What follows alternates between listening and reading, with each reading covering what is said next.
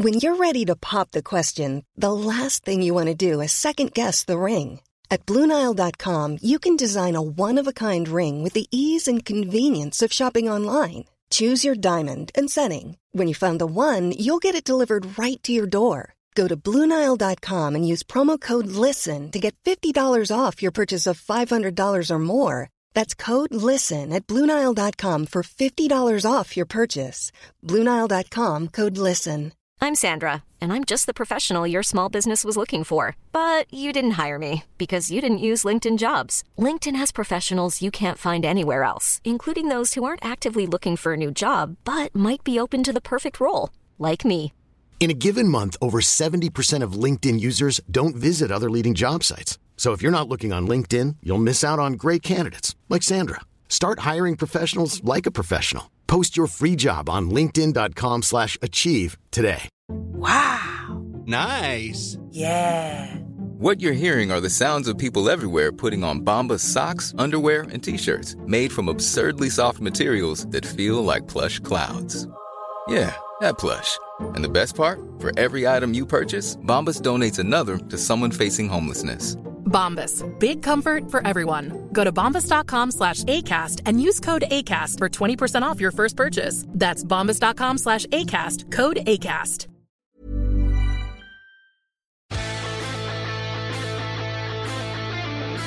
But this little dink ball, you know the one in a crowded area where it's a fist pass, the weight is taken over, hits the ground and it bounces into a fella's chest. Why do you not do many interviews? Oh, really? I wouldn't been asked to do a whole while. Really? Yeah. Have you ever rang me? And they're roaring at me, "I Caffrey, you free state bastard." And next thing I hear, "You have no fucking jurisdiction up here."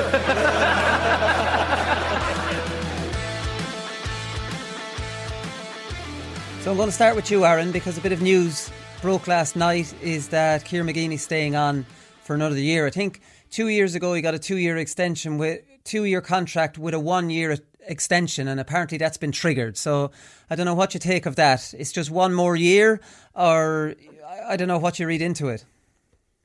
To be honest, I didn't expect any different on it. I know obviously there would have been huge disappointment after the Monaghan game.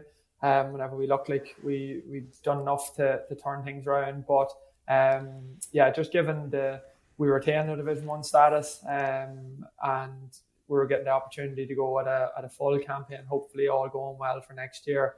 I just assumed that Ciarán would be the man that would stay at the helm for another year. Yeah, but the fact that it's just one more year, like they could have given him another 2 years, you know, like, I mean, do you think it's almost like this is your last year, see what you can do? To be fair, I'd say the relationship Ciarán would have with the board as well, it's something that I don't think there'd be an issue with just sitting down to reassess again. So he'll see what way he goes, and I suppose his enthusiasm and his thirst for Armagh football goes without saying. So I think he'd be very keen to get a good league campaign under his belt where he gets to test the boys against teams we missed out on this year. Obviously Mayo coming back up with your Dublins, Kerrys, those sides. He's invested hugely into this group to get them to this level. So I didn't think there was any way he was gonna walk away and leave it at that and not get a shot to test themselves against the top teams. Yeah, no, I completely agree. I think the improvement in the last couple of years is enough to give him another year, Chair. Yeah, no, fully agree with it. I reading Kevin McStay in the end over the last couple of days, and he was talking about Kildare's performance against Dublin the weekend. But he just talked about a mistake the Kildare County Board made in letting Ciarán McGeeney go. The amount of work he put in behind the scenes to just improve the all-round structures of the organisation in order to build on those things.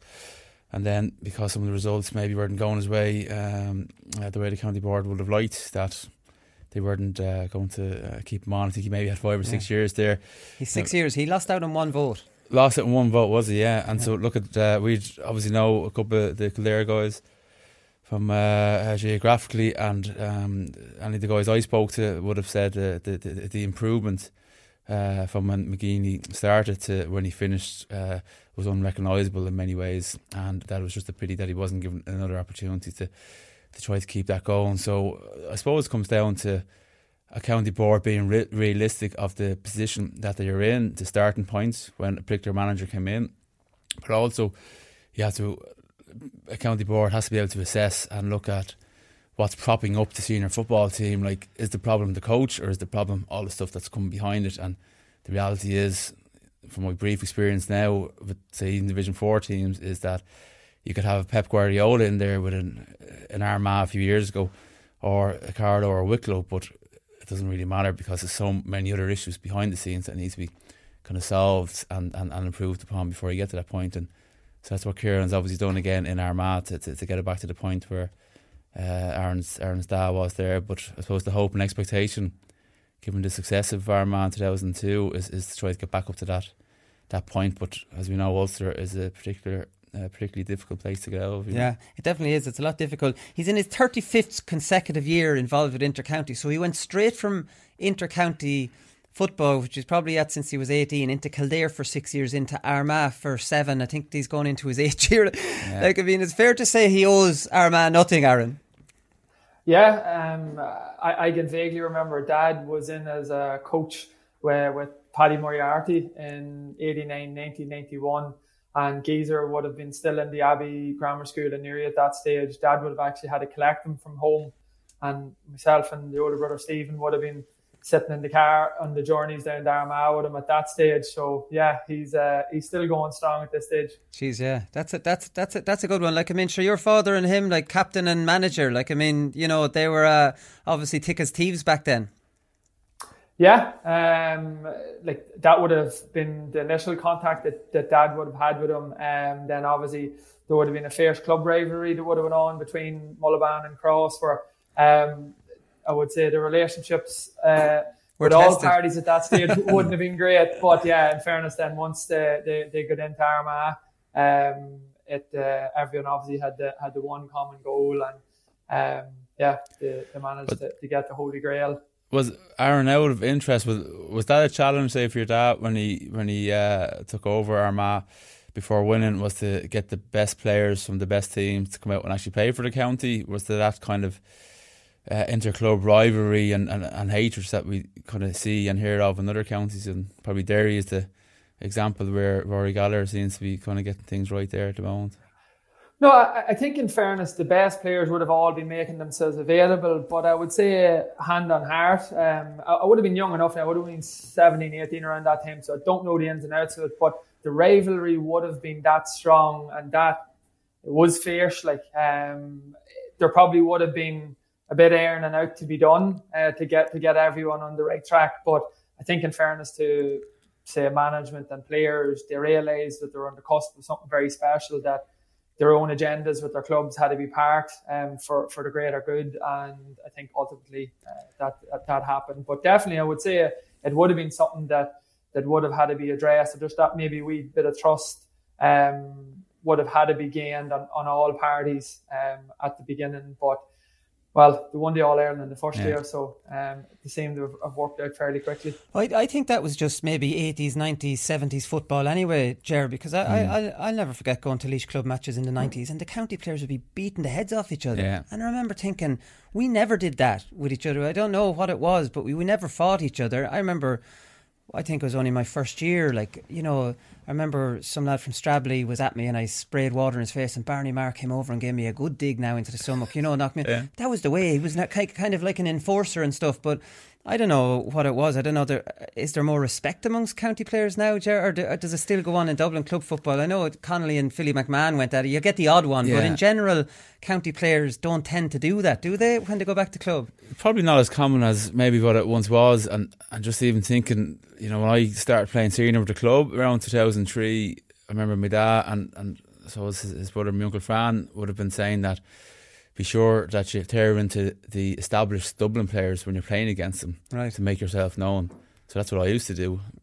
But then, I always maintained that till I finished playing with St. Vincent's. You made a good career that year. Yeah. And then when that bit of bike goes out of you, then that was my time to go. When it wasn't in anymore. You'd like to tear into the big name, is that what you're saying? Yeah, that's what you had to do to try to establish yourself, you know. But never nothing dirty or anything. But leave something on them, But you'd always find that though, Aaron, like you're playing for you a McKenna Cup game or for us in a Byrne Cup game, and like a good player comes over on you and it gives you that extra boost, whereas a fella you don't recognise, you're like, Jesus, and now this lad's going to be full of running trying to improve himself, and you're having this conversation with yourself. Yeah, like I think that's the one thing I suppose that separates maybe your top players from the rest, is that they always just have that their sense of pride, that whether it's a challenge game of a Tuesday night somewhere or whether it's a championship game, you have your own reputation that you want to uphold. Or personally speaking now, is I never had any issues getting up to play for a challenge game, let alone championship, because Jesus, I did. I always felt that you're always getting some man, like you said, was going to come over and he was going to show you who was boss that night. So I just always found that you had to be on your game. McConville would have been great for us. Like if we were opening up a pitch in the back end of nowhere, he would have wanted to be top scorer, the main man, and I think that just sort of maybe filtered through to a lot of us who were coming in after him. Aaron, I don't know if you remember playing St Vincent's in a challenge game around, I'd say 2006 or that. And it was February 2006. It cost us an All-Ireland in 2007. Oh, Jesus, fill us in here. This sounds interesting. It was a February, yeah. Well, the lads were still, they were going for their whatever number of Club All-Irelands, and we had lost the previous county final against UCD by a point in 2006. So Mickey Whelan was getting us decent challenges, but the lads came down to Vincent's and absolutely walloped us, and by 15, probably 20 points.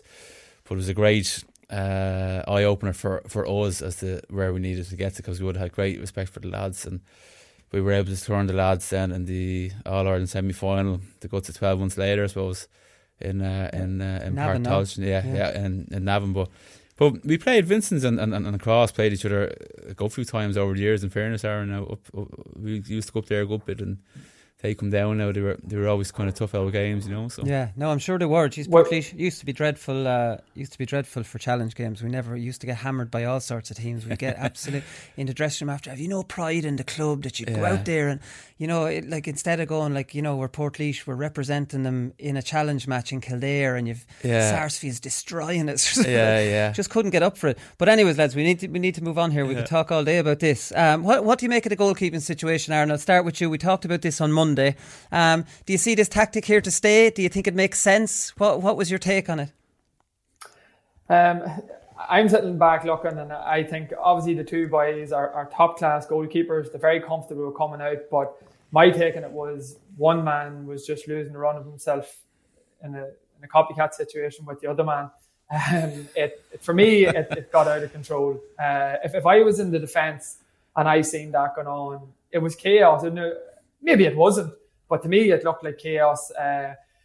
Like seeing Beggan coming back and the tackle was unbelievable to win it back. And I actually think if Monaghan had went up the field and scored after that interception, I actually think they would have went on to win the game, because it would have given them such a lift. But had that ball went into the back of the net, or Matty Donny even just tapped it over the bar, it just makes the keeper look very foolish. And likewise, Niall Morgan, whenever I seen him pushing to left corner forward, the fordest man in the field, and he's heading up there. I could just see his jersey coming into the bottom of the screen, and I said, what is going on here?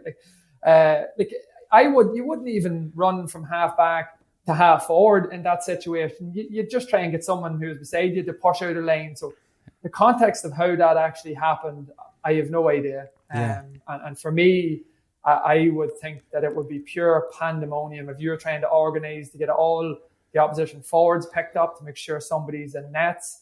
I can get a bit of it where, they can link a bit of play and they can come out and read the ball and play as a sweeper. But to be going to the extent where they're going up man or pushing up and kickers that are in the field, taking shots, I think it's just maybe taking it a step too far, to be honest with you. Colin Kavanagh was talking on Monday. He was he didn't see as much fault with it. He says he understands the logic of it. But my point is, we all understand the logic of it.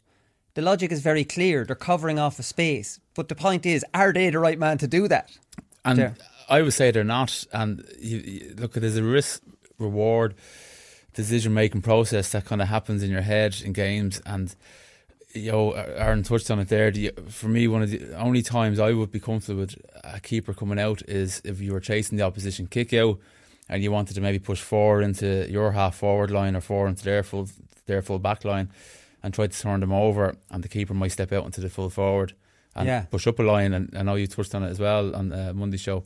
Like that for me makes sense, but I think the other thing you mentioned on the show as well was the egos in play with Morgan in particular, and both fellas trying to outdo each other. But like, there's a couple of examples where Rory Beggan was trying to come off the shoulder the opposition's 45-metre line, and he was getting in the way of an outfield player. And while, as Aaron mentioned, sometimes you need your keeper to link up the play, or the ball might have to come back if you need to switch the wing, if the opposition get a high press, and that's fine. But generally speaking, a defender is a defender because he's not great at scoring, and a forward is a forward because he's pretty good in front of the sticks, but he's not a wonderful tackler.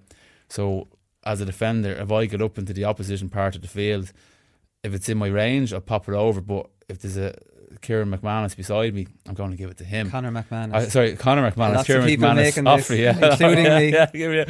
But so it's and even Beggan had a shot as well, and for me it's too speculative, and I think they actually just get in the way, and they fill up holes where they shouldn't be. Pushing up on the opposition kick out, I can see the merit in that, but pushing up all the way to the right corner back position, or right wing back position rather, it's too risky. Like is a Rene Higuita from Colombia coming out. If you Google a few of his clips, him coming out, the scorpion kick. But here's the thing, Aaron. So say you're playing for Armagh, you're an attacking half-back, you're a well-known attacking half-back, and you're playing against Tyrone, who have Philip Jordan, who's a well-known attacking half-back. It might be in your... Philip Jordan runs up the field, scores a point or two. It might be in your head there, you go, here, Jesus, I must get up and get one. Like, do you think this turned into... the goalkeepers lost their minds trying to outdo each other? Do you think this can happen in an Ulster final? Like, I mean, do you think it's possible that the management were okay with what was going on there? I find it hard to believe management would have said this is normal behaviour.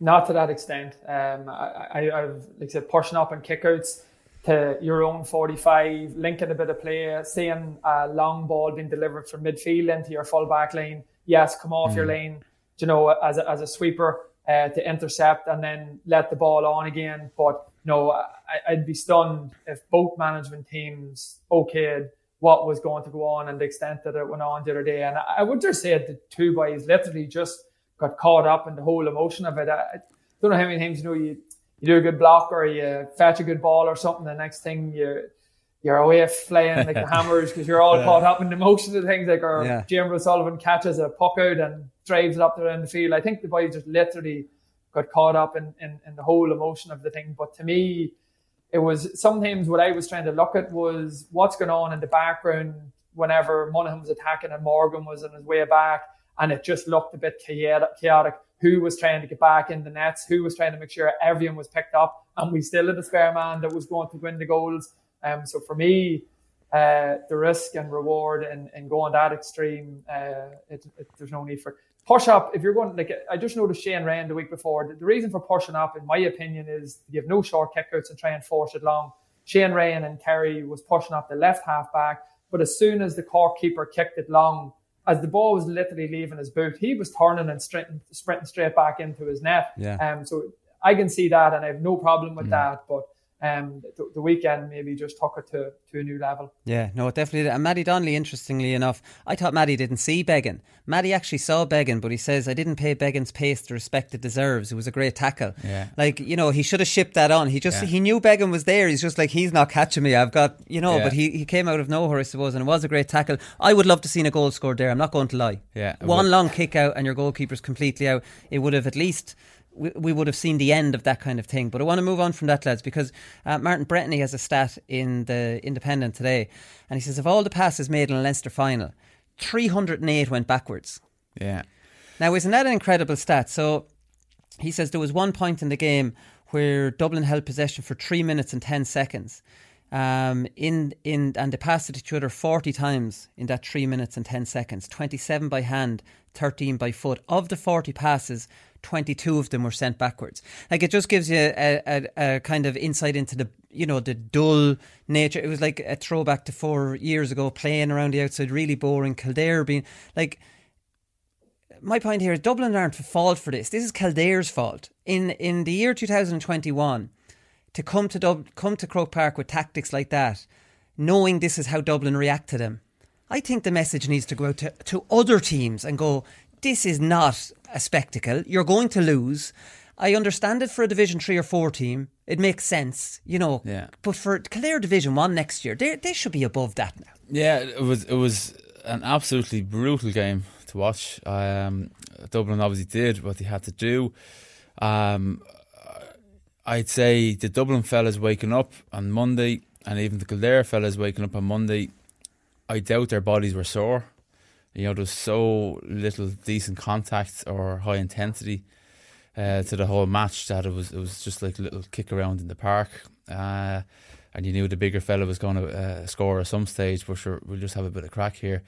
But I thought Kildare were they lacked any sort of adventure when they did manage to win the ball back.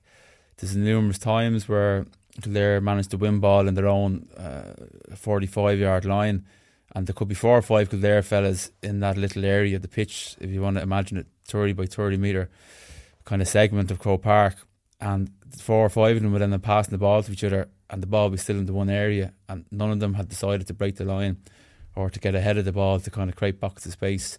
On the odd occasion they did it, but they just didn't do it enough. Like Kildare are fit, you know, they're athletic, but they just really didn't have a go. And psychologically, Dublin were probably 6 or 7 points up before any ball was even thrown in, and that's what we see with the final score. But it was a game to forget in my view now. Yeah, no, it definitely wasn't. But Dublin are boring. They go into full boring mode, Aaron, and it's hard to blame them because they know they'll win doing this. They're not, you know, they know they will definitely win by doing this. They had 12 shots in the second half. We had this stat on Monday, and they scored 11 points. They go full boring mode. They'll get through you. You won't touch the ball. You'll get really tired chasing around, and you'll have no forwards up the other end of the field. So, Aaron, you might explain to me why a team like Kildare will go up to Croke Park and think that's going to work. I'm just sort of thinking that, again, if they were brutally honest within their management setup or within the group themselves, I think the personnel that they lost, I think would have been a huge blow to them in Paul Cribben, Kevin Feely, Owen Doyle. Experienced players, absolute quality players, but sort of their leaders. And I think with the best will in the world, they might have been saying otherwise, but I don't think deep down that they felt that they had the capability of going up and beating Dublin by going man-to-man and having an absolute cut off them. And I think if they're not reflecting this week and disappointed that they didn't, well then there's something badly wrong, because Dublin have been flat. They haven't been the same side so far this year. There was opportunities where if they had been more direct, they had more support around the likes of Daniel Flynn, Jimmy Halen, that they could have got more joy out of it. But for me, it was in the psychology, maybe in the lead up to it, that it left them in the position that they were in, that they never really, really believed that they were going to do it.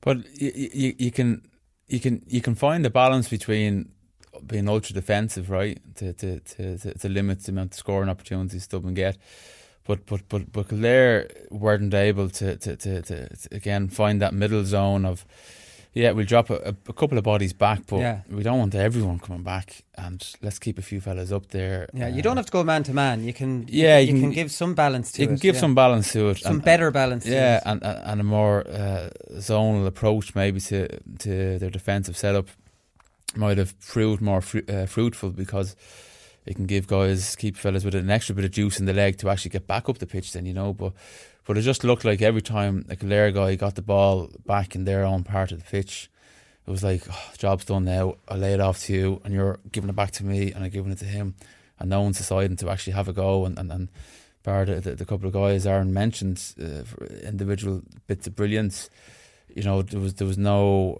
obvious style of attack play. It did look like there, you know? they're trying to keep the score down, and look, in the Kildare's defence, they were always going to lose that game. They've now been promoted to Division 1. They've made a Leinster final. They haven't been disgraced. They were never going to win it. So is that what they're thinking? Let's build on that now for next year. I would rather go out and lose by 8 to 12 points, having a cut and leaving it out there, as opposed to what about 20? What did they learn? Like I don't know what they learned. Well, they don't learn. No, I'm only thinking that they've got a positive kind of thing to work on for next year. Maybe that's the kind of thing I'm thinking of. That's what Jack O'Connor will obviously do to sum up their season. They obviously have it is a successful season when you look at it at the bigger context. But as players, you know, it's the last game that sticks in your mind, and the opportunity to go out and kind of correct and work on some of the things is what motivates a lot of guys. Where the manager obviously has to set the narrative for his own self too. I'm doing a good job here, you know. Yeah. But for me, the Kildare players, there was just there was just not enough ambition, you know. And even Colin Kavanagh said on Monday, even Days Tyrone stood in there waiting for, you know, counter attack, and they weren't getting the counter attacks.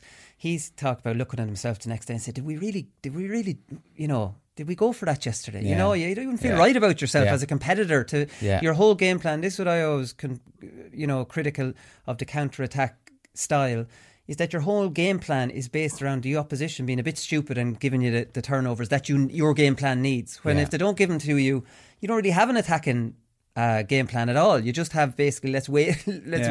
That's why a lot of those defensive teams look a bit silly when they go down in a game. You know. Well, the second half performance was something that Kildare should have taken lessons from and looked to, you know, apply that as best as they can, and even break it up into the 4 quarters. For the first quarter, or even the second quarter, we'll go at them. For the first quarter, we'll just contain things. Everyone try and get your hand in the ball, get comfortable. And then second quarter, after the water break, let's have a good cut here. Yeah. It's only 15-20 minutes. We get a breather half time, and then we'll reassess where we're at then, you know. Yeah, no, exactly. Come here, Darren McCurry has been talking about improving his fielding, and I thought this was a good one, Aaron. So he says, I've been watching my game back, especially last year, and I needed a bit of work on the high balls. Now, he's proved against Cavan and in the games after that, especially against Cavan, he caught 2 brilliant ones over his head, that this is definitely looks like something that he's improving at, or maybe they're just kicking it into him and he could always do this and we never really saw it because he would have been getting more hand passes or like shorter balls. He says, so in the last 3 or 4 weeks, that's what I've been working on. So he went, I think this is a little bit extreme. So he got Brian Kennedy, who's 6'7", to go inside with him. And he had lads kicking him in the ball, Aaron. Now, like, I mean, when is he ever going to mark a 6'7" cornerback? And how is he going to catch over Brian Kennedy? There are two things. I really appreciate that he's focusing in on something that he has to improve on.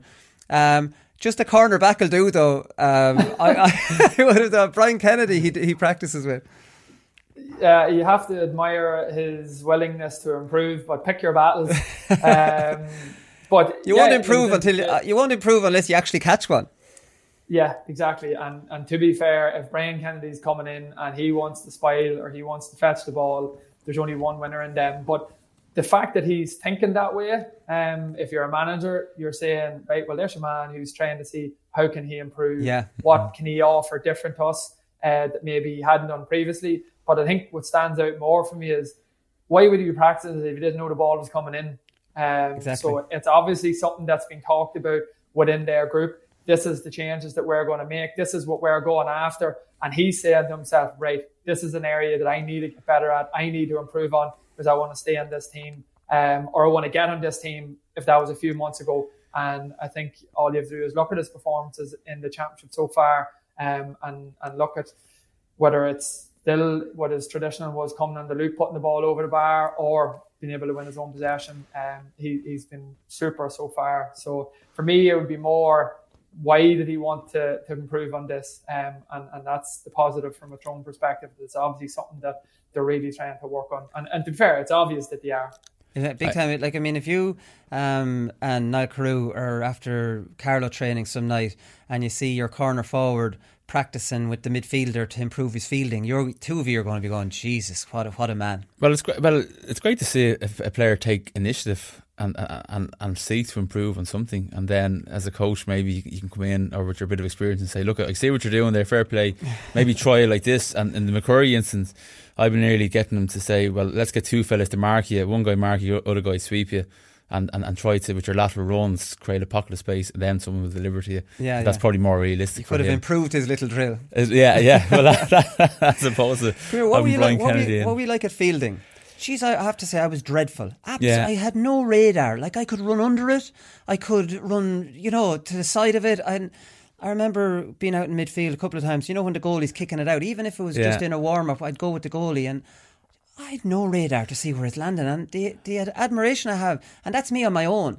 And the odd one I might catch then, I'd catch it up so high that the power of the ball, I'd end up landing on my back. It would actually knock me over. I was just all over the place.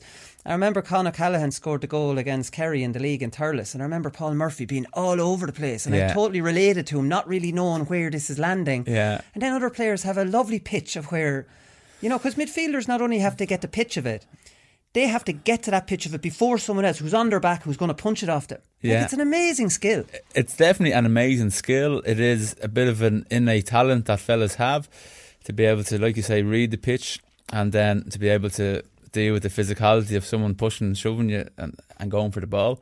So to start off with, to start off with, like as a half, as a centre back, you were not overly encouraged to go for the kick out in case it goes over your head. And there's a big hole there. As a wing back, probably a different story for Aaron.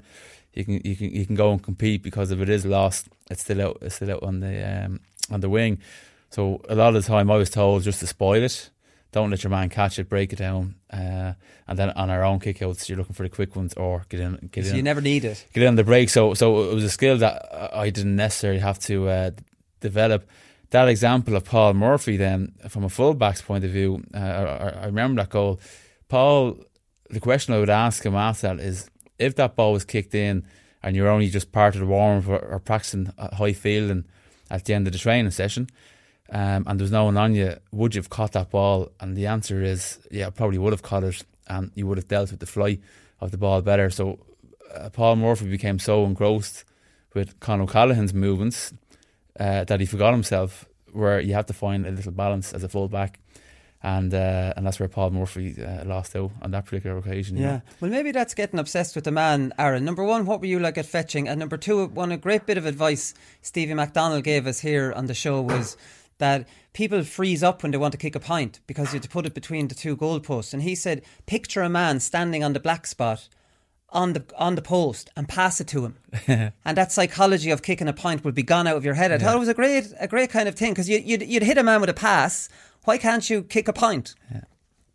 Absolutely. But to make you feel good, if you were bad fetching around the midfield, I was 10 times worse. You to be fair, I was. Just same thing. I couldn't get to my timing, getting to the flight of it, reading it, where it was going to, be at its highest point or where it was going to drop. I just was poor. But to be fair, I'd put a lot of that down to playing my whole life with Paul Herty in nets, and the ball was going 40, 50 metres over my head, and I was just coming out for a break ball or running on to loose play. So to be fair, I never, there was no such thing as short kickouts, or you were never an option for it. And if one did manage to come along from the other side, you were really just trying, as Gerard said, spoil, get it broke down. But midfielders never wanted you coming to jump with them. They always wanted you to be in the ground to pick up the break ball. So yeah, it wasn't a skill that I ever worked on, and it wasn't one that I would even call a skill that I had. Yeah, because even sometimes you'd be out around the midfielders, the really good fetching midfielders, and they'd be wrestling for it, and they'd sprint and hit the pitch of it, and you almost feel like you're in a land of giants, and you're out of your depth on the field, that you're like, I am nowhere near. This is an amazing kind of battle they're having that I know nothing about, like, I mean, it's, and just on with me, like, I was really good catcher of, like, it always stuck to me, like I was, and even anything at head high, I can catch it. But once you put that start going over my head, I don't know, I can't. Yeah. Or maybe it's kind of a dropping, kind of the pitch of the dropping ball rather than one that's shot at you. You just have to have a bit of a skill for it. You probably have to have the height to be put in that position from a young age, as tends to happen with kids. And then the more you're in that part of the field, the better fellas will continue to improve. But if you watch some of and obviously Brian Mullins from Dublin, seen a couple of Brian's clips over the years, but it's like the best midfielders out there, it's like an internal clock that they have, that they know how long the opposition, and in particular their own keeper, how long the ball will be in the air for. So they know how long they have to nearly wrestle with their opponents, and then they make a quick bit of a dart to get the half an inch or half a foot. ahead of them, and it's just a pure timing thing. Yeah. And the introduction of the mark for midfield is I think has reinvigorated that art of actually high fielding and balls being kicked far longer from kickouts, which is a good thing, I think. No, it definitely is. So Darren McCurry says the reason he's doing all this anyway is to be able to win your own ball is massive. And it ended up winning us the game at the end. And, he was talking about one of his catches. But then Mickey Hart was on the BBC at half-time, right? And him and Oisin had a bit of a disagreement or a debate again, which is fantastic stuff. Mickey Hart says, I don't believe a man should have to win his own ball. When it's yours, you have it. Why should you have to win it? Like, is that a bit of a depressing statement here, Aaron? That, Mickey Hart just doesn't want any contest in the game at all. He doesn't, it has to be possession. You have to keep possession. Why would you even entertain giving it to a lad who might have to win it under pressure, and there's even half a chance that we might lose it? Mickey's really stuck in. Mickey's finding it hard to come out of the way football went. To be fair, I watched that there, and the man, his record speaks for himself. But if you're an inter-county forward and you can't win your own ball in a difficult situation, go back to your club, because you're not a county footballer. Yeah. Every ball can't be perfect. There's times where you're going to have to fight for possession, whether it's low at your ankles, whether there's a man right beside you, a sticky man marker. Stephen McDonald, perfected it, using his body, to shape an angle for himself for a ball to be delivered. But for Mickey to say that nobody should ever have to win their own ball in a competitive sport, I couldn't believe it. Owen Mulligan fetching the ball, wrestling with Paul Galvin, after a long delivery for Philip Jordan, has the wherewithal then to lay it off the Canavan, to roll it into the net. Is that not somebody winning their own ball? There's risk in the pass that went in, and then he secures the ball, shields Galvin away to open up the space for Canavan to put it into the back of the net. So is Mickey trying to say that pass shouldn't have went in? He shouldn't have had to win that ball? I think he is. I think that's what he is saying. That's not Gaelic football. No. Every pass can't be perfect. And the difference between your top inter-county players and your club footballers are that they can win it anyway. They can win it under pressure. They can win it in space. They can win it in the air. They can take you off either foot. That's the difference between club and county footballers. And I think if you're going into county football and you turn around to your manager and say, I don't have to win my own ball, I want it on a plate, you're in the wrong game. Yeah, he's been brainwashed by the possession-based football, clearly, with that statement, because winning your own ball is a very, very obvious advantage to any forward. It always has been. If you have players that can win their own ball, isn't that brilliant? No, it is brilliant, and because I'm just thinking, Aaron Carlow played Louth in the Division 4 promotion, and nearly all of Louth's kickouts went long, contested, and which was kind of which goes against rather what Mickey was saying the weekend. But I don't know, because is he steering things up, Mickey, for the crack? Because I had listened to the previous little spat that himself and Oisin had the previous week as well. I don't know, is he just knocking a bit of crack out of the BBC or it seems like a silly comment for a man of his experience, you know. I think what he's trying to say is you should always play the ball to the advantage that your man wins it easily. Yeah. But this isn't an ideal world. There's not every pass. If I'm under pressure out the field, the best will in the world, every ball I get, I want to play it to the outside of my forward, to give him a half turn and let him go. It doesn't work like that. What happens if I'm being tackled, and I need to get the ball in there?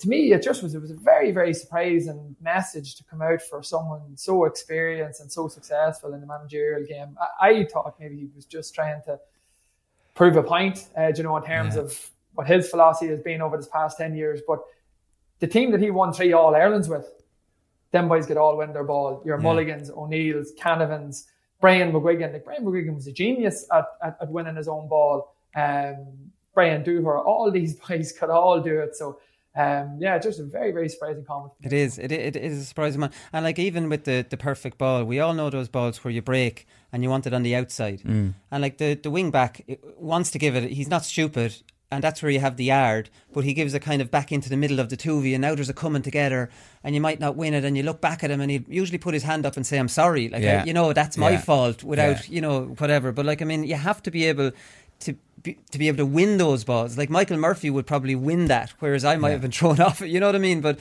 it depends on the play. It definitely depends on the play. Tony McEntee had a great statement for us whenever he was coaching us, and obviously we were trying to play a kicking game, and he said, if you're an inside forward and you can't win your own ball, you're a cornerback, because all you're doing is breaking the ball away. Get back up there. So he put real emphasis on your inside forwards. If you can't win that, go away and play cornerback, will you? Because you're no addition to me.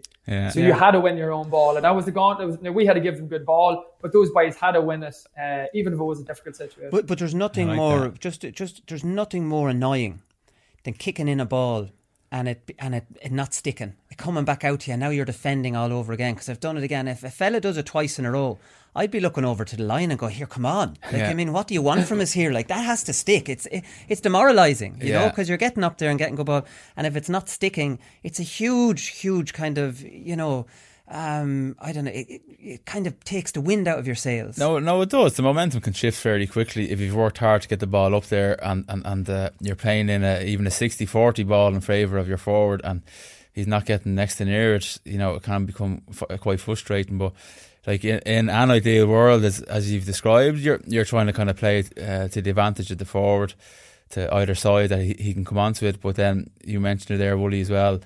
The man in possession needs to recognise who is he kicking it to, and if this guy isn't known for winning a 50-50 or 40-60, well, then you just got to keep possession and recycle it. But if you have a better fielder in there, a stronger man, well then, this guy is going to get a hand on it. We can let it into him, like, you know. We used to do that with Owen O'Gara when Owen would probably come in more often than not.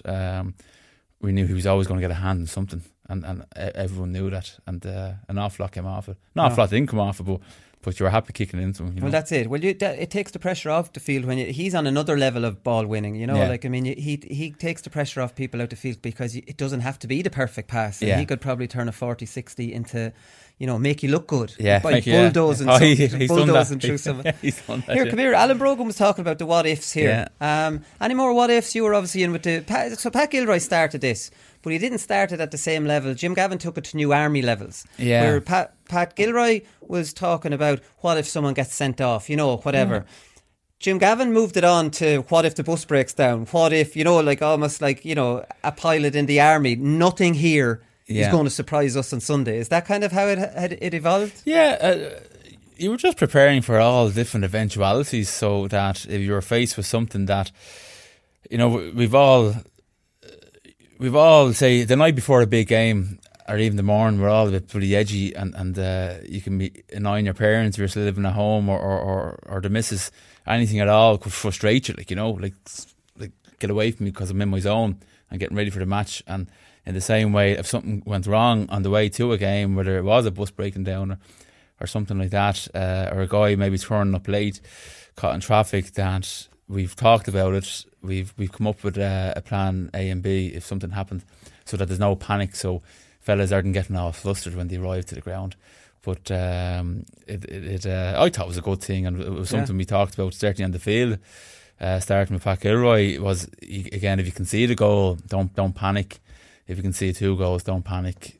We'll try to recover and get on with it. But that's all it was, you know. But that's what Aaron, I was telling Wooly off air. We were coming out of Park Esler and down, and it's obviously a brutal ground to get out of with the traffic.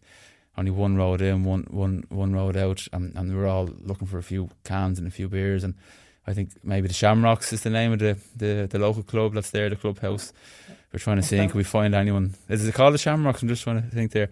Nuri Shamrocks. To see could we get someone to open it to go in and get a few pints, because we were about an hour and a half waiting around to get down the road. But that was the only what if that probably wasn't catered for. But you didn't necessarily want you drinking either, you know. So that wouldn't be a Jim Gavin what if. Did you ever do a list of what ifs, Aaron? Is that ever something you would have done in Armagh? We haven't, no, and I've experienced plenty of issues on the way to games. We had the All-Ireland Club final in 2007. Our bus broke down heading out to the Grand Hotel in Malahide. that was a bit of a fiasco. And there was another one. We were going to the Ulster under 21 final in 04, and we were driving down the motorway outside Belfast, and there was a lump of iron on the middle of the road, and as the bus drove over it, the iron flipped up and blew a hole in the bus. So we had to drive the whole way in with the back of the bus filled with smoke and all the players crammed up to the front of it. But we didn't have the what-ifs, but it didn't affect us on both occasions. We won the Ulster and we won the All-Ireland, so we were very much in the zone. Who needs the what-ifs? I actually got thrown off the bus on the way to a Leinster under 21 final in 1998. The bus driver, who was a really highly strung fella, and I used to be able to get really under his skin, and I was pissing him off out onto the side of the road from Portlaoise to Tullamore with my gear bag. And the county secretary picked me up and brought me to the good old days. But last one here, lads, is that the All-Ireland semi-finals and All-Ireland final are going to be on Spanish TV. So I thought this was an amazing thing. So Spanish broadcaster TVG is the second biggest broadcaster in all of Spain, and they're going to show the All-Ireland football semi-finals and the final. And it's going to be broadcast to 100,000 people in the region in their native tongue. Now, I thought that was Spanish, but I think Galicia has their own kind of dialect, Catalan or Basque kind of region.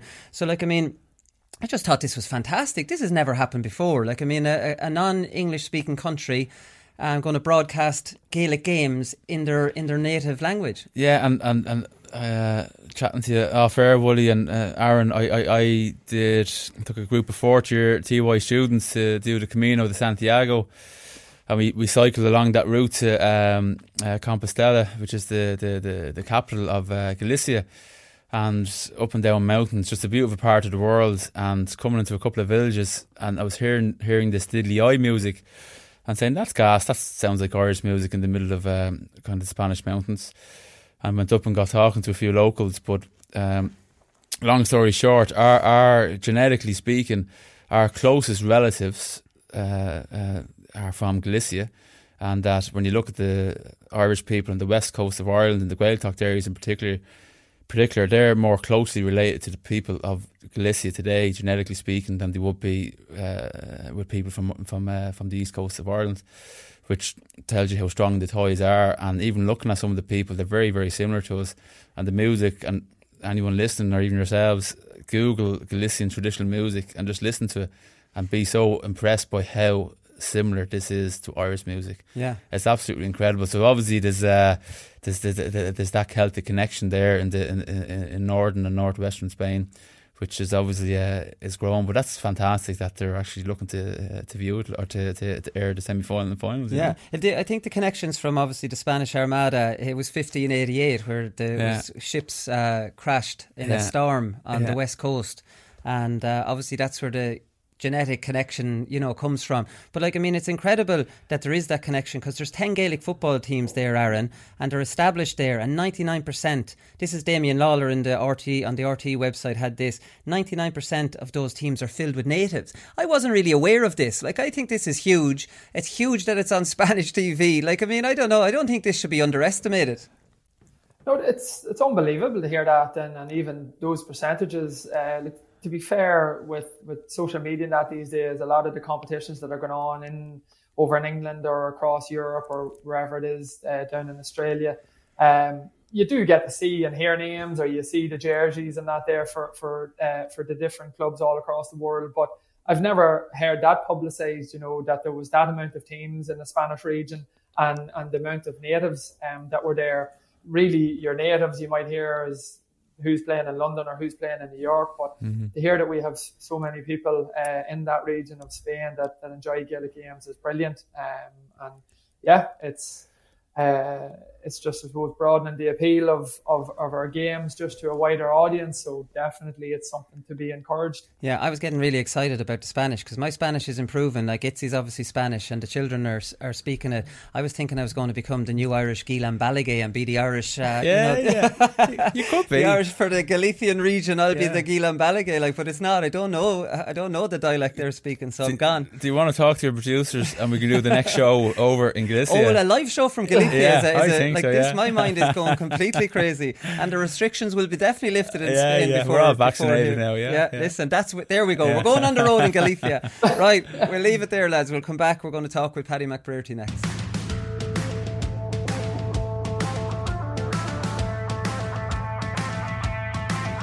So we have to start the interview with Paddy McBrearty by wishing you happy birthday, Paddy. Jeez, this is what a coincidence. I have you whack bang on your 28th birthday. I know.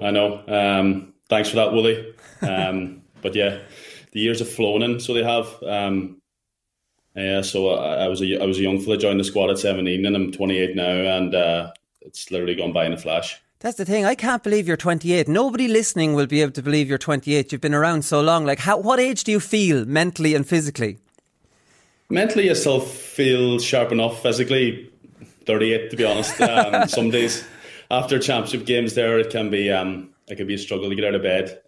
But listen, I'm fit to train the Tuesday after championship games. I'm still doing all right. And I feel good enough at the minute. When did you notice the kind of extra soreness the day after a championship match?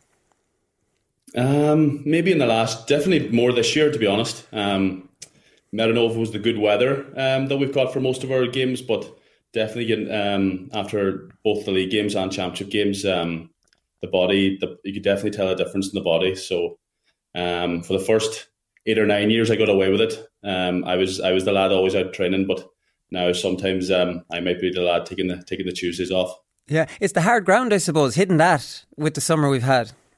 Yeah, exactly. A bit of a problem with my groin, and I think a lot of lads around the country probably have the same problem. Even our own club lads are experiencing that as well. Whatever it is with the twisting and turning in the hard ground there, it definitely seems to be having an effect on the groins, you know. Yeah, different. Do you think maybe in a weird way you did your cruciate in 2 years ago? Because you've been on the go since you were 17, and playing very, very top level, long seasons. In a weird way, did that give you an extra bit of freshness now? Because you're still, like I'm saying, how do you feel? You're still playing as well as you ever did. Yeah, listen, definitely. The cruciate injury, listen, it is a 9 to 10, 12 month comeback period, and you can use that time then to work on other things. It gives you probably a rest physically, but mentally, you're always thinking about championship the following year, and if you'll be able to get back for that. But from when I did my cruciate, I think we had, from when I got my op, which was the August in 2018, we had Fermanagh, I think, in the preliminary round in May 2019, and that was always the aim, and we pushed it hard. So coming back from that probably was a big push, both mentally and physically, but we got there. But no real ill effects from that, to be honest. Yeah, we mentioned you're around since 2011. Talk to us a bit about that day in 2011. You obviously played a full minor match. You were pulled off the field then afterwards. You were force-fed a plate of pasta, apparently, and then you were brought on for the seniors the same day. I think that's that plate of pasta. Jesus, it's always mentioned. It's been mentioned a lot down through the years, but yeah, just played the minor game. Jim had told me on the Thursday night that I was going to be getting game time for the seniors after, so that was a bit of a head scratcher because fairly like any young fella would say, I'm going to be playing the whole minor match. You do know that? And he says, yeah, I know, but I want to get some minutes into you, but. Yeah, I just pulled off the minor game, which we actually lost tantrum that day, and the senior lads were just going out onto the field at that stage, and I just stayed around for 10 minutes after, eating, getting some food into me, and then came on later on in the evening. So yeah, that was a really good day. But from a player welfare point of view, I'm not criticising anyone, but it's not best practice to play a full game, kind of. Seize up a little bit, no matter what age you are, and then go play again later on in a game where I'm sure your heart was racing coming on for that one. It definitely wouldn't happen today, Willie, with sports science and load management, but Jim was a very modern manager back then. That's why I was kind of surprised he would have chanced it. Yeah, I don't know, because, I suppose it's an odd one. If the minors did win, luckily the minors, well, not luckily, but, if the minors did win, we were going to be playing the same day as the seniors then. So I don't know what way that would have been managed. But I suppose Jim probably had an eye on the Cavan game, which followed the Antrim game, and probably thought he needed to get minutes into me, a bit of championship experience at senior level. So I guess that was his thinking behind it. Yeah, just get your the debut nerves over you, I suppose. Yeah. Maybe. Come here, talks about Donegal. You're coming off 2 frustrating years, Paddy. I suppose the first 2 years under Declan Bonner, you won the Ulster. Little bit disappointed maybe not to get to an All-Ireland semi-final, but last year lost the Ulster final and this year didn't make it. This new knockout format hasn't exactly been good to you. No, very frustrating. People have been tipping us to challenge for All Ireland and Dublin, but we just haven't been able to get there. And nobody knows that more than the players themselves within the group. There's been a lot of talk about Donegal in the last number of years, and we haven't lived up to it, to be honest. The first 2 years we won back-to-back Ulster titles. Last year then against Cavan, lost out to the better team in the day, and we had big hopes coming into this year. We had a good enough league campaign, got to the semi-finals, and then played down in the preliminary round. Had a shaky enough game against Derry, a real championship battle against Derry, and then against Tyrone there a number of weeks ago.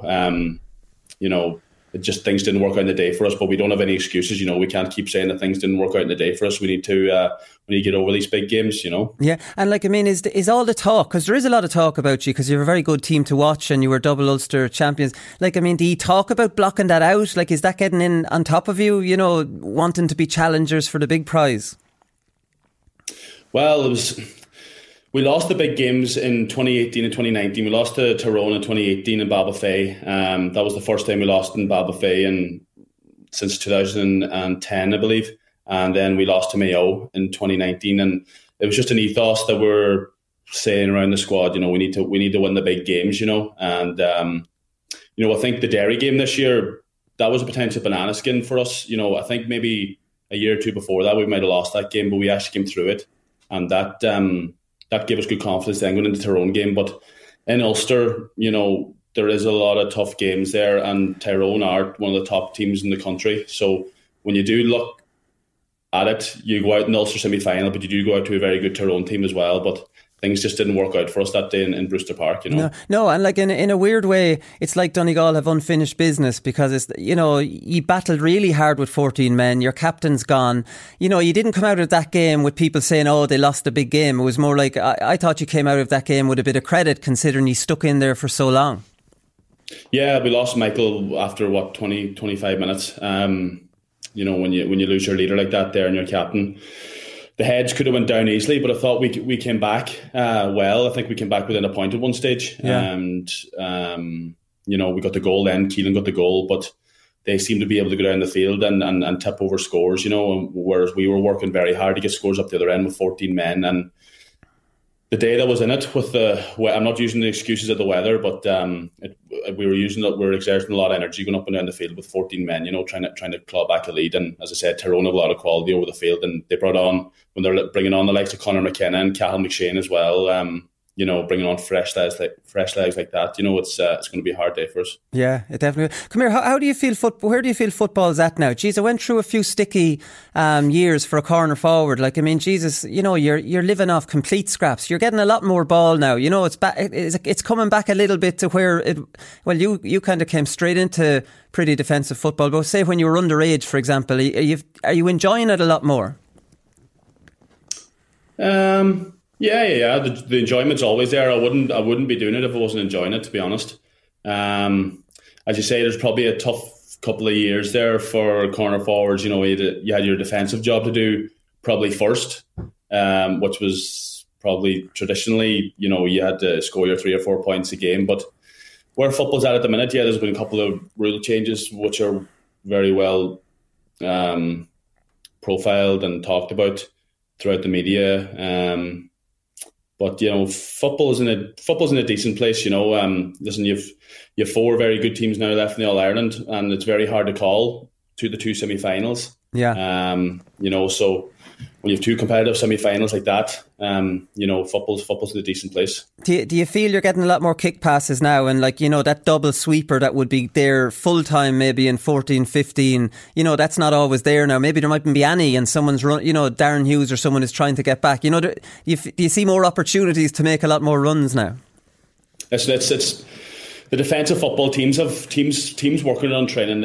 They work on it at training with 15, 14 men behind the ball, and they're used to it now. When they come up to it in a game now, they're well able to break it down. You look at Dublin there, they're well able to break down 14, 15 men behind the ball. Whereas it was new when we started in 11 and 12. It was new. It was new to teams, and they were kicking ball down our throat really. Whereas now teams are more thinking towards running the ball, getting lads in the loop, and getting high percentage shots. Yeah. So when did you bring this loop? Yourself and Dean Rock, we always say on the show here, the best at the loop. Yeah. The point against Derry was just pure Paddy McBrearty. When did you start developing this? When I lost a yard or two of pace there 3 years ago. Right, was it? But no, it just started off in training. Hey, Jamie does it a lot too. Jamie Brennan does it a lot with Donegal too. Does he? It is hard to. Yeah, he does. Yeah, Jamie's actually really good at it. No, it's just something. We just saw a pattern working. Get lads into your different positions, and the ball carrier then actually is kind of a shield to between your man or the man marker and the man receiving the ball. So it's been effective. Teams can shut it down too. Derry were really good against us this year. They had a really well set up, but team it probably is a wee bit predictable at times, but. It's about getting the mixture right. So what's the mixture for young people, young footballers listening? What's the mixture? Is the timing of it and the player that gives you the pass trying to block your man? Is that the secret? I don't want to give away too much because this could be taken up in video analysis sessions again. But the ball carrier is important to the whole thing. He can get in the way of you receiving the ball and the man marking, and he can kind of act as a kind of a shield, which would be a term in basketball, where you can see in basketball where a 3-point shooter might get free because a man is shielding his marker. So yeah, it's about not going too early out into that position, delaying it a wee bit, and the ball carrier is probably very, very important in the whole thing. You're almost acting like you're out of the play altogether, or you're disinterested in it until that second arrives. Yeah, true. You've been studying well, Willie. You've been studying. No, just listen. You just have to. There's a bond between the players you're training with and everything. Like you might look disinterested, but you know that the lad's going to be soloing over to you. And if the ball's over the far side of the field, there's a good enough probability that's going to come over to you at some stage. So. You might look disinterested, but in the back of your mind, that it's coming to you now in the next 10, 15 seconds, Yeah. What did Rory Gallagher say to you after the match, after that point? Because he knows you very, very well. No, he didn't say anything. He just said, best luck, well done, and shook my hand. There was nothing said, to be honest. I haven't been chatting to him since. Right. So, yeah, whenever I do meet him, I suppose there'll be a wee smile, but no, listen. What happens out there stays out there, when all's said and done. Yeah, I know that. But Chrissy McCaig did a good job on you that day. I know Derry did drop a lot of players back behind the ball, but did you notice maybe Rory have, what Chrissy was doing, Rory has told him this. Do you know a bit of inside information, for example? Yeah, Rory has been. I first came across Rory in my own club when I was 15, 16, so he knows me really, really well, and. Suppose he was able to tell Chrissy a lot of things, but Chrissy McCaig's probably one of the best man markers in the country. Yeah. Very, very underrated, but very highly rated amongst players. So, that last score was literally the only yard or two I got the whole game, and thankfully went over. Yeah. What's that feeling like when you know it's the last kick of the game? Well, I thought it was the last kick of the game. Someone had shouted from the stand, "It's the last play," and so. Owen had the ball, and I said, if I get a half yard of space, as long as I kick it dead, it'll go into extra time. But the ref played it on then, so all you're thinking about then is getting back into your defensive shape. So I didn't have much time to think about it, but thankfully our defence stood up well in the next 30 seconds or so and didn't give them an opportunity to equalise. Yeah, one thing I noticed from that game was like McCaig, he didn't care about anything else in that game, only man marking you. And you see it a lot with Ryan McHugh as well, where you're kind of off the ball, you're trying to catch up with the play, and your marker's turning facing you, and he's kind of pushing you in the chest, not really allowing you get back up there. What are you meant to do in that situation? Like, how do you have the patience for that? Or, are you shouting to a linesman? Because it's clearly illegal what they're doing. But you see lots of players during games kind of doing it, facing the player and not allowing them, catch up on the play. Well, I know what you mean, yeah. But listen, I just think you need to still make your runs. If you just stand there and complain about it, you're doing the man marker a favour in that sense, right? But if you just still make your hard runs, the linesman or referee's going to see it at some stage, and when they're booked, then they have to take your hands off you. So yeah, I think Chrissy actually got a yellow card. Maybe 10 minutes to go. Maybe if he didn't have it, I wouldn't have got the yard or two I needed in the last right in that last phase of play. So. Just keep making. I think it's important. You just keep making those hard runs, trying to get away from your man, and hopefully, a linesman or referee can see it. Yeah, at some point. What do you make of the mark? It's good. It's probably frustrating for a lot of people watching GAA. They kind of can't understand it. I don't know. I didn't want to see it coming into the start, obviously, because I didn't want the game to turn into like Aussie rules. Yeah. But there was a couple of games this year where the mark turned out very well for us. I think we got the equalising score in the Monaghan game this year from a mark. Yeah.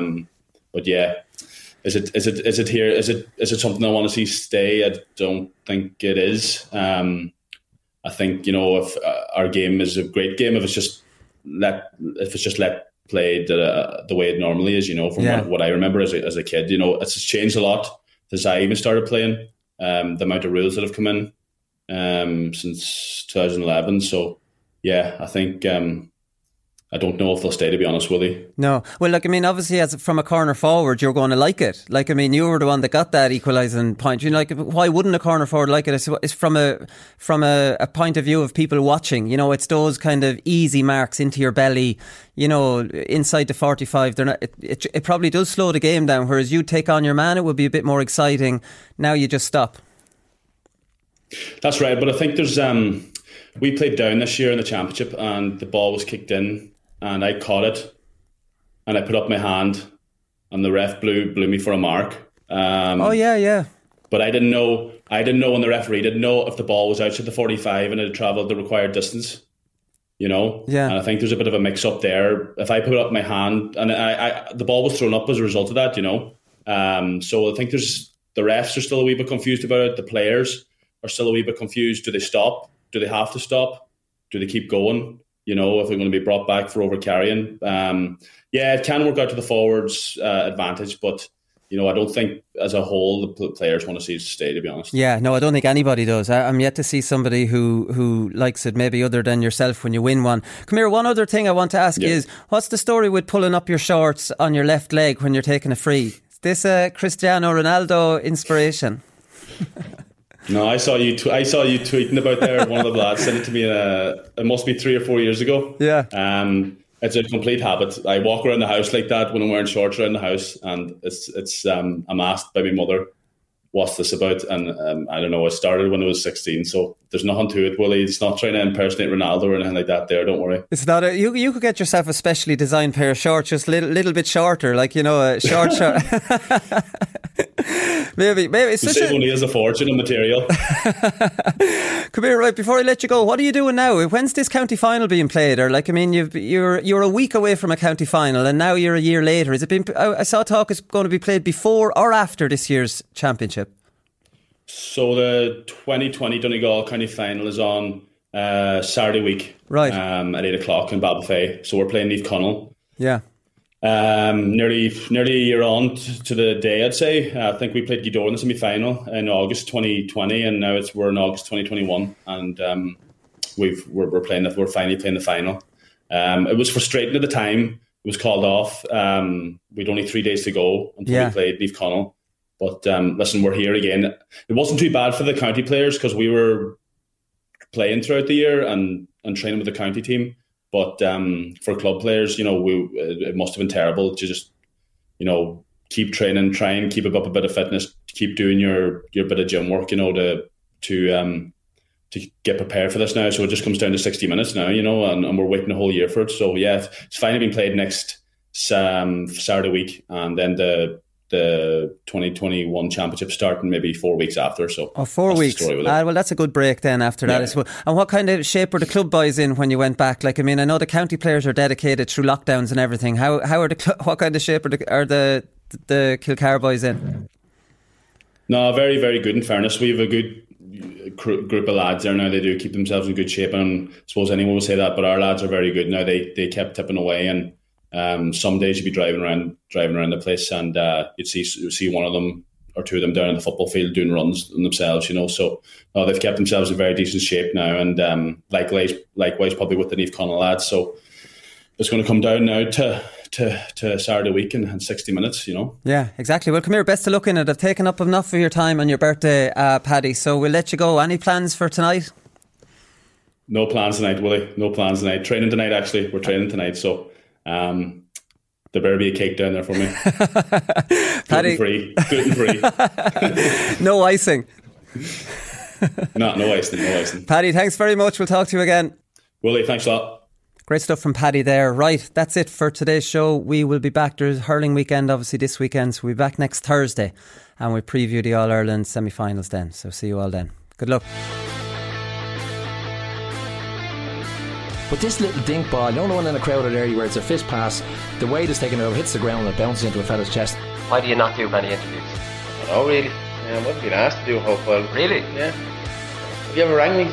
And they're roaring at me, "Oi, Caffrey, you Free State bastard." And next thing I hear, "You have no fucking jurisdiction up here."